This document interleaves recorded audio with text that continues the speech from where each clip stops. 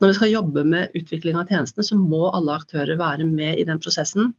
Skal jobbe med samhandling, så kan man ikke finne ut i kommunen eller sykehuset hvordan den andre aktøren skal være. Man må sitte rundt samme bord, og jeg tror erfaringen viser at det har bidratt til mye større forståelse for hverandres arbeidssituasjon og bidrar til et bedre samarbeid.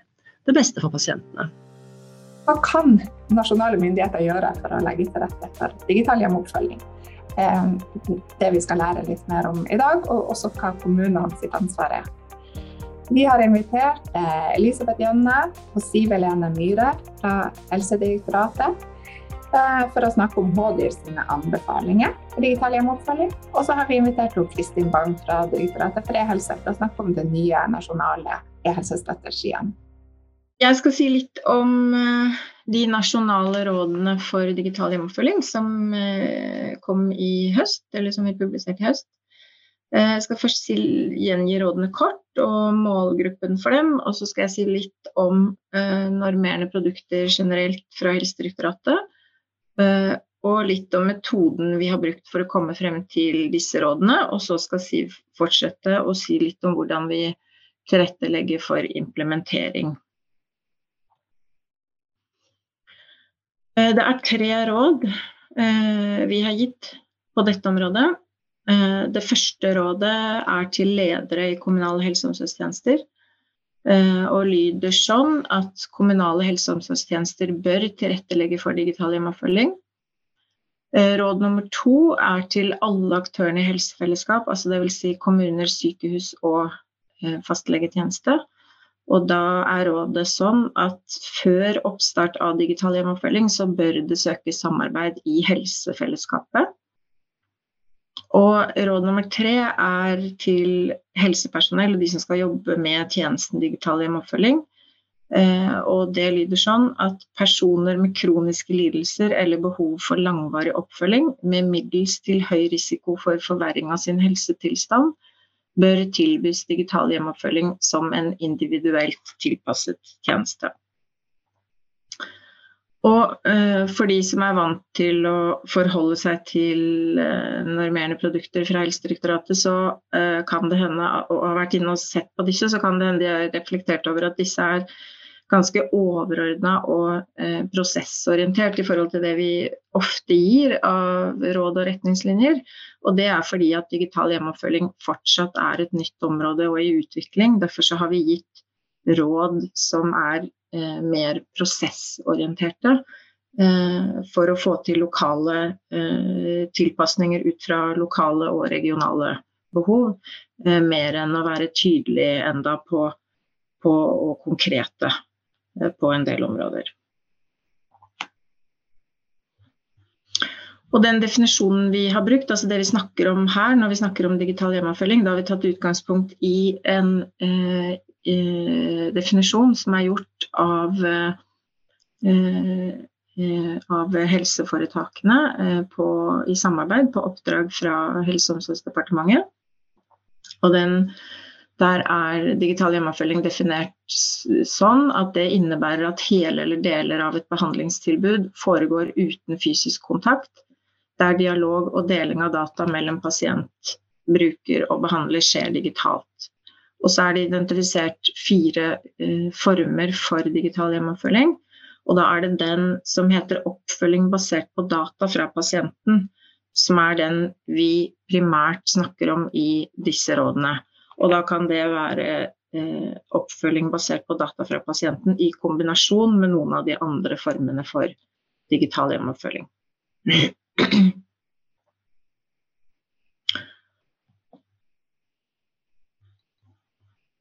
Og så litt om normerende produkter fra Helsedirektoratet. Det kan jo være nasjonale råd, retningslinjer eller veiledere. Og hensikten med normerende produkter å hindre uønsket variasjon, sikre god kvalitet, bidra til riktig prioritering og bidra til å løse samhandlingsutfordringer og sikre helhetlige pasientforløp. De ikke rettslig bindende, men de beskriver myndighetenes oppfatning av hva som god faglig praksis og prioritering. Og så det litt ulike ordlyder som brukes, og når det brukes skal, så rådet basert på lov eller forskrift, eller at det så godt faglig forankret at det sjelden forsvarlig å gjøre noe annet. Og når vi bruker bør, så det en sterk anbefaling, og det vil gjelde for de aller fleste. Og når vi bruker kan, så det en svak anbefaling, som betyr at ulike valg kan være riktig for ulike pasienter. Og det kunnskapsgrunnlaget som ligger til grunn, og behovet for normering, som avgjør litt bruken av ordlyd. Så hvordan vi har kommet frem til disse rådene, utgangspunktet var et oppdrag vi fikk knyttet til primærhelsemeldingen, helt tilbake i 2015, hvor vi fikk oppdrag om å prøve ut medisinsk avstandsoppfølging, som det hette da, for å bidra til bedre kvalitet i oppfølgingen av kronisk syke. Og på grunnlag av erfaringene fra denne utprøvingen så fikk vi et nytt oppdrag i 2017 om å videreføre og prøve ut mer for å finne ut mer både om tjenesteforløp og hva dette betydde for de ulike aktørene. Og den har pågått helt til ut 2021. Parallelt med utprøvingen så kom også sykehusplanen med stort fokus på bruk av teknologi for å flytte tjenester hjem. Og i den forbindelse så fikk vi også oppdrag om å tilrettelegge for å øke bruken av digital hjemmeoppfølging. Så det råd nummer 2, hvor vi anbefaler aktørene å samarbeide når de starter opp, eller før de starter opp med digital hjemmeoppfølging, forankret i disse 2 nasjonale planene. Og kunnskapsgrunnlaget primært den nasjonale utprøvingen som da har pågått i perioden 2018 til 2021. Og så har vi supplert med kunnskapsoppsummeringer som vi har bestilt fra Folkehelseinstituttet, da med fokus på hva det betyr for ressursbruk. Og så har vi hatt arbeidsmøter med representanter for kommuner, helseforetak, fastleger, pasienter og virkemiddelaktører. Vi har hatt en intern høring i Helsedirektoratet, og vi har hatt en offentlig høring. Og oppsummert så har vi da vurdert den kunnskapen vi har fått fra utprøvingen, det vi har fått fra Folkehelseinstituttet og de innspillene vi har fått gjennom involvering til og vurdert det etter de 3 kriteriene for prioritering av helse- og omsorgstjenester, og da ser vi at digital hjemmeoppfølging det bidrar til bedre mestring, så vurdert etter nyttekriteriet så bør det prioriteres. Det bidrar til å utsette eller bremse forverring av kronisk sykdom, så vurdert etter alvorlighetskriteriet så bør det prioriteres, eller brukes. Mens ressurskriteriet, der har vi fortsatt på leting etter kunnskap. Og det var det jeg hadde tenkt til å si om selve rådene. Og så skal Siv fortsette nå og snakke om hvordan vi tilrettelegger for å implementere de. Jeg skal fortsette der hvor Elisabeth slapp, holdt jeg på å si, for når vi snakker om spredning av digital hjemmeoppfølging, så det jo det et arbeid vi gjør i tråd med det som ligger i de faglige rådene.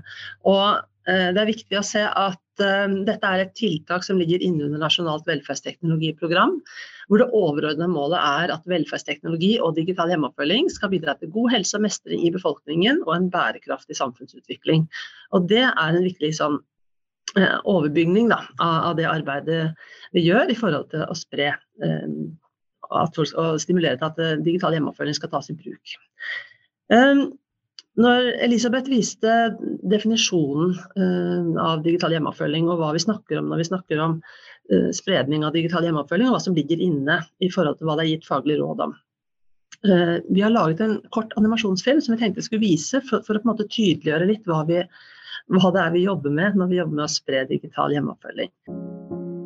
Stadig flere lever med kronisk sykdom som kan medføre store begrensninger i hverdagen. Digital hjemmeoppfølging en tjeneste som kan støtte disse pasientgruppene til å mestre egen hverdag. Pasienten svarer på enkle spørsmål om sin helsetilstand og utfører aktuelle målinger hjemme hos seg selv. Resultatene kategoriseres automatisk i grønn, gul eller rød zone og gir grunnlag for tiltak i egen behandlingsplan. Denne planen støtter pasienten til å ta avgjørelser basert på målinger og symptomer.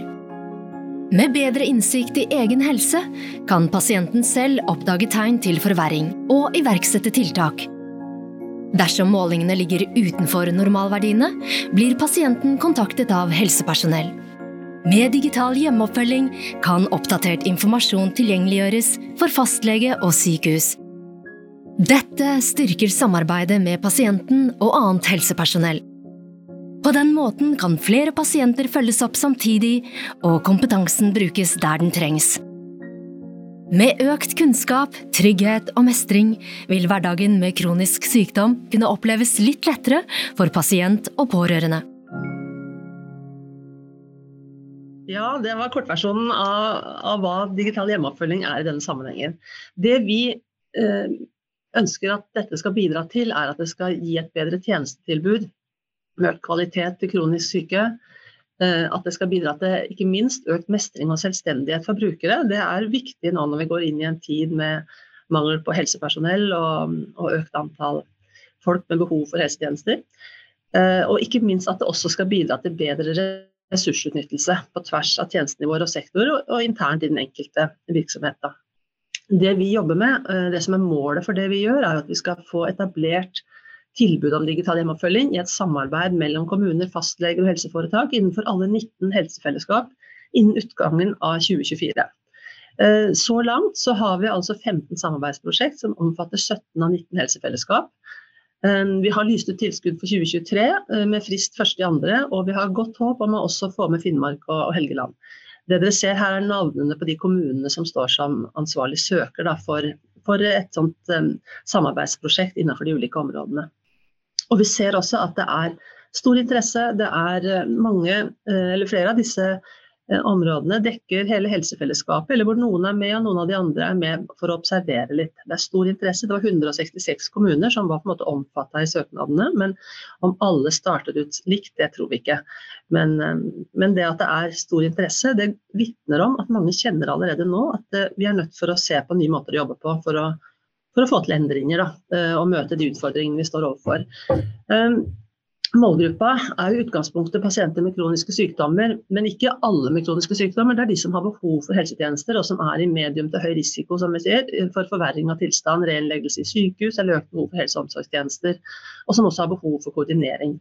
Det også viktig å ha med seg at dette ikke noe man kjører i gang uten videre. Det må være en forventet nytte knyttet til mestring, pasientopplevelse, helse eller ressursbruk i tjenesten. Så målet jo at dette skal være en integrert del av hvordan man yter helsetjenester i den enkelte kommune og innenfor det enkelte helsefellesskap. Nå prater jeg litt fort på innpust og utpust. Noe av det som viktig når vi drar i gang spredningsprosjekt at skal vi jobbe med utvikling av helsetjenesten, så må vi gjøre det sammen. Alle aktører som inngår i et samarbeid må delta når man skal jobbe med hvordan vi skal både se på utfordringsbildet og hvordan vi skal jobbe sammen videre. Så felles tjenesteutvikling en viktig strategi, og vi har fått med oss Innomed på laget. Innomed med å yte prosessveiledning til alle prosjektene i samarbeid med oss. Jeg hopper bare videre på neste her, men vi har også i tillegg til at vi har med oss Innomed og har de faglige rådene, så har vi laget en quick guide til digital hjemmeoppfølging. Dette den følger på en måte veikart for tjenesteinnovasjon og samler erfaring fra de prosjektene som var med i utprøvingen, mer sånn praktisk erfaringsdeling med litt lenker til noen dokumenter og så videre. Og kan være veldig nyttig å lese gjennom for de som skal i gang. Det noe som synes han ikke fullt så kvikk, og det har du kanskje rett i, for det er mange sider og mye informasjon, men det nyttig når man har begynt å drodle seg litt ned i det her. For de prosjektene som med, nå ser jeg at det var flere av dere som med her nå, som med i ulike prosjekter rundt omkring i landet.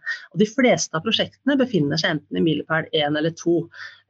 Milepæl 1 på dette med å avklare behov, og det grunnleggende arbeidet her veldig viktig for å kunne lykkes. Det ene forankring, det her å på en måte sikre at alle som involvert på en måte vet hva som skal i gang og med i dette. Det veldig viktig arbeid, og det ikke en engangsjobb heller. Det står først, og det må dras gjennom hele prosessen. Innsikt, altså hva det som faktiske behov og utfordringer innenfor vår kommune, i forhold til fastlegetjenesten hos oss, i forhold til sykehusene på de områdene vi snakker om her.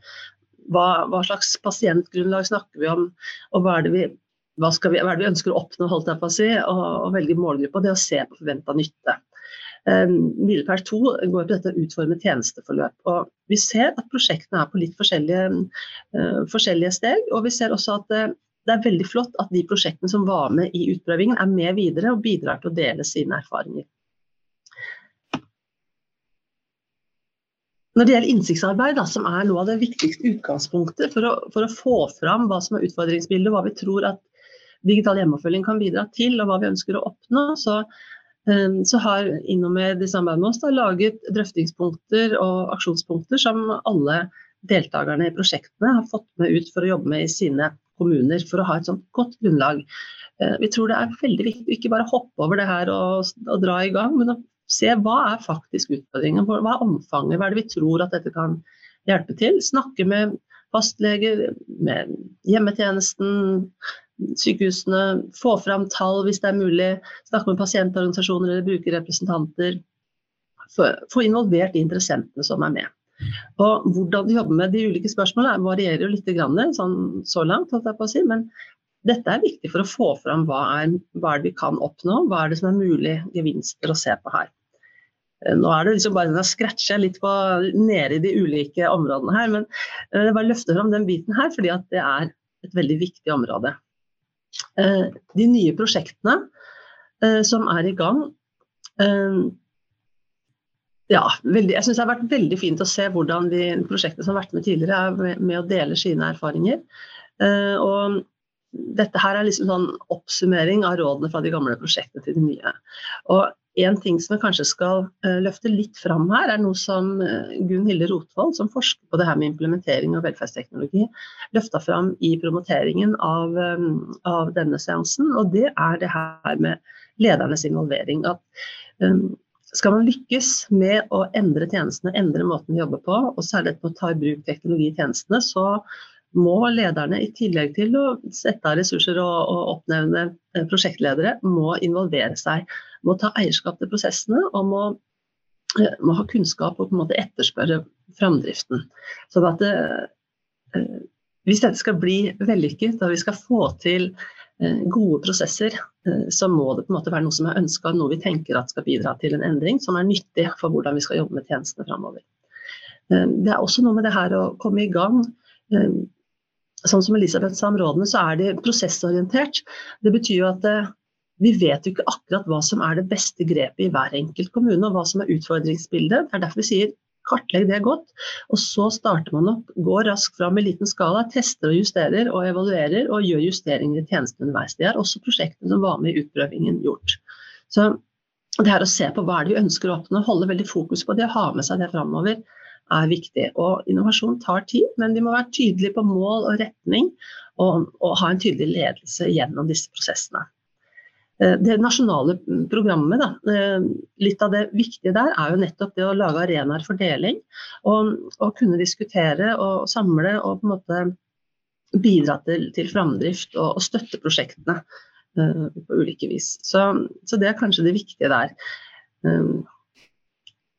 Hvis vi skal oppsummere, så tenker jeg at vi som helsepersonell, uansett hva slags rolle vi egentlig har, så må vi være med å ta en aktiv del i utviklingsarbeidet.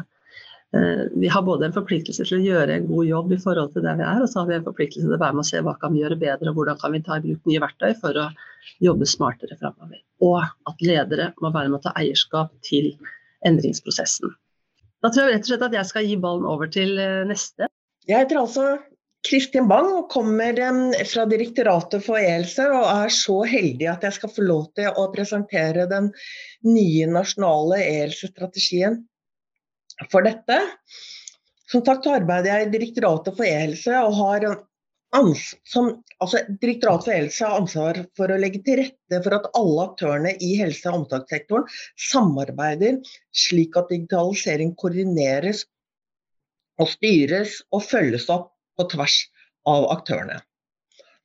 Så Nasjonal e-helsestrategi helse- og omsorgssektorens felles strategi.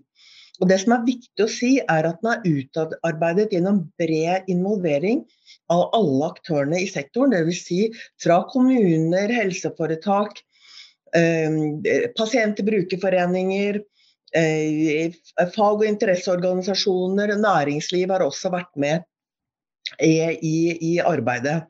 Så det en sektorstrategi som samlende og viser retning. Den ny, som jeg sa, gjelder fra 2023 og peker frem mot 2030. Og den skal bidra til å realisere overordnede politiske mål og samtidig støtte sektorens oppgaver og behov. Den bygger på et etablert kunnskapsgrunnlag som også ble arbeidet frem gjennom en bred involvering og inneholder en nå-situasjonsanalyse og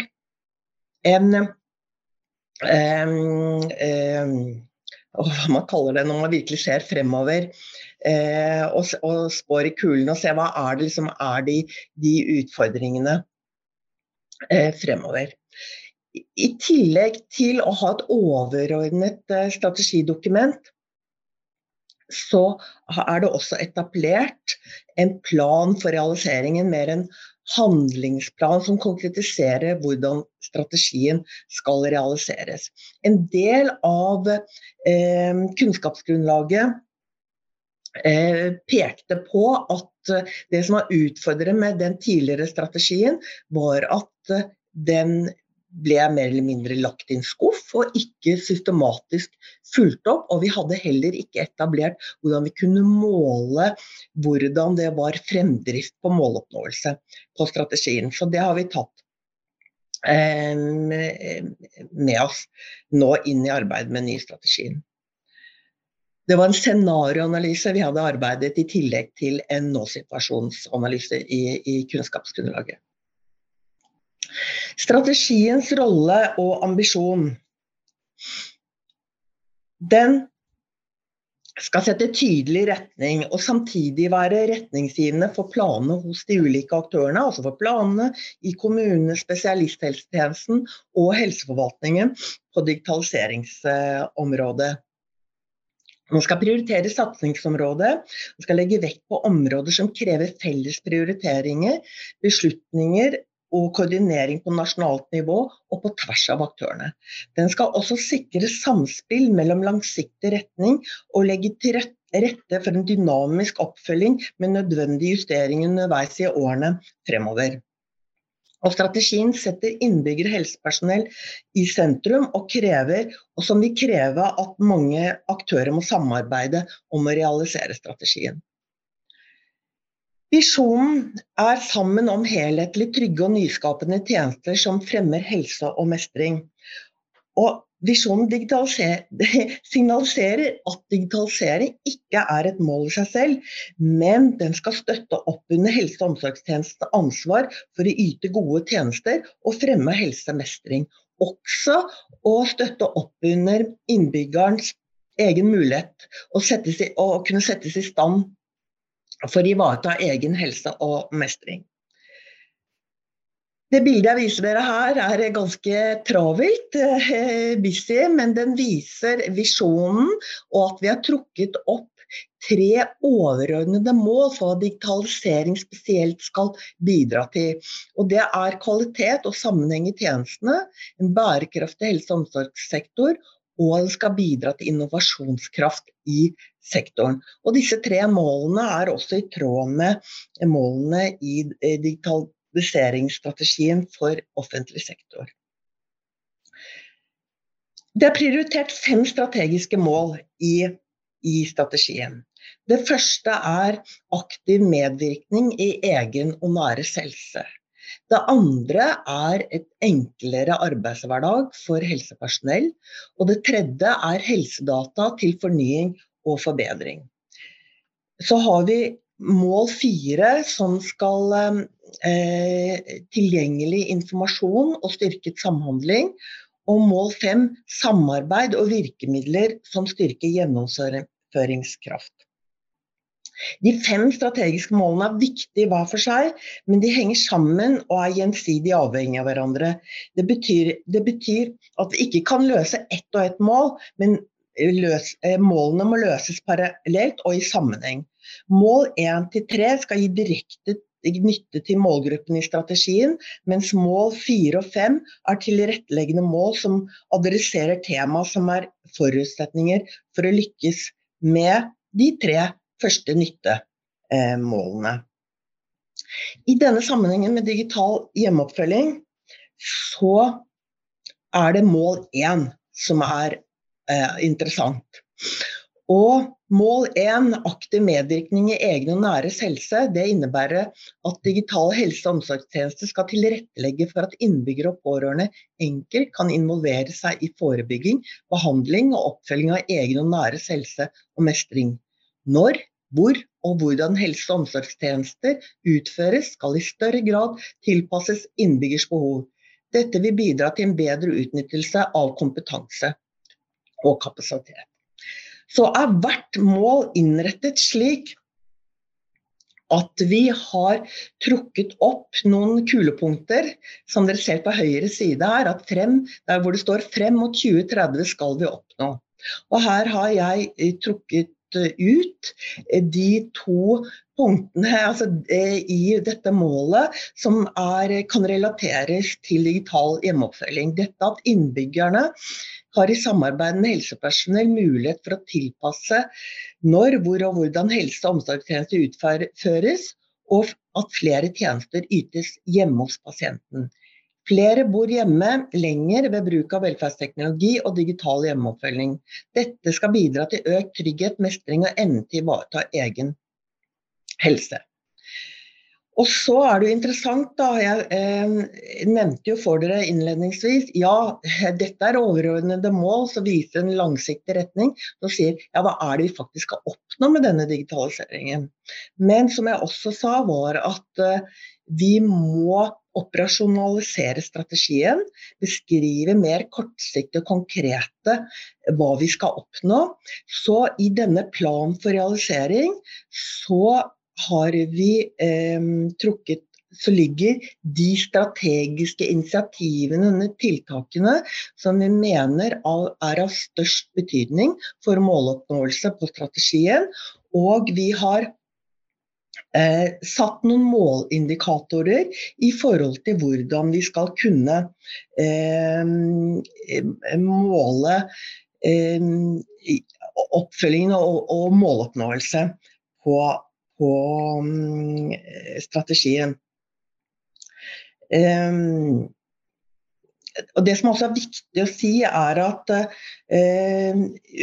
vi ser for oss gjennomføring av strategien i en trinnvis prosess. Slik at de initiativene og de indikatorene som ligger der nå, de vil også være under stadig i utvikling og forbedring. I denne sammenhengen, så i forhold til digital hjemmeoppfølging, så vil jeg jo bare vise det, hva det som ligger her av strategiske initiativ knyttet til mål 1, som av betydning for måloppnåelse. Og her ser dere jo at Nasjonalt velferdsteknologiprogram og DigiHjem ligger som de store nasjonale prosjektene. Så ser dere her, det kanskje litt vanskelig å forstå det, men nederst så står det i blått der, tilrettelegging for spredning av digital hjemmeoppfølging. Det betyr at det i hele perioden vil arbeides med tilrettelegging av at man sprer digital hjemmeoppfølging, og samtidig som man arbeider med endring i virksomheten og tilrettelegger for at ny praksis skal tas i bruk. Og det neste dette med måleindikatorer, kunne følge utviklingen, og forrige foredragsholder snakket jo akkurat om disse tingene i forhold til spredning av digital hjemmeoppfølging. For per i dag så det jo 17 av 19 helsefellesskap og 166 kommuner som har fått tilskudd til midler via søknader i helsefellesskapene. Og måltallet for 2025, det første måltallet vi har satt for 2025, og da målet at det skal være etablert tilbud om digital hjemmeoppfølging i alle de 19 helsefellesskapene. Og når det gjelder utbredelse av velferdsteknologi, så ser vi fra dagens situasjon frem til 2025 at vi forventer, altså ambisjonen at vi skal øke med 15%. Skal dere ha for 3 veldig fine innlegg. Vi får jo veldig sånn overblikk over liksom hva som føringene i årene fremover.